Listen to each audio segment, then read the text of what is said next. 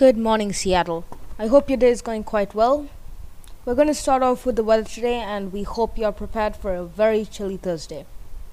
As we've seen the past few days, the temperatures can drop as low as 2 degrees Celsius. It can also be expected today to be very humid. If you left your umbrella at home, don't worry, there's only a 7 to 10% chance that rain is expected. That's all the weather for now, folks, and remember, wear your coats outside.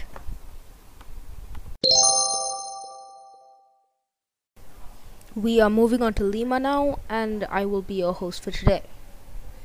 Today we're going to start off with the weather forecast for Lima.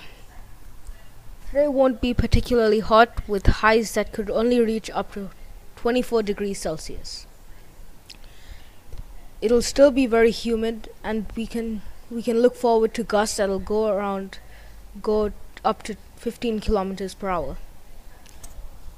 We will be getting a lot of cloud cover today, so it might not be a good day to go to the beach.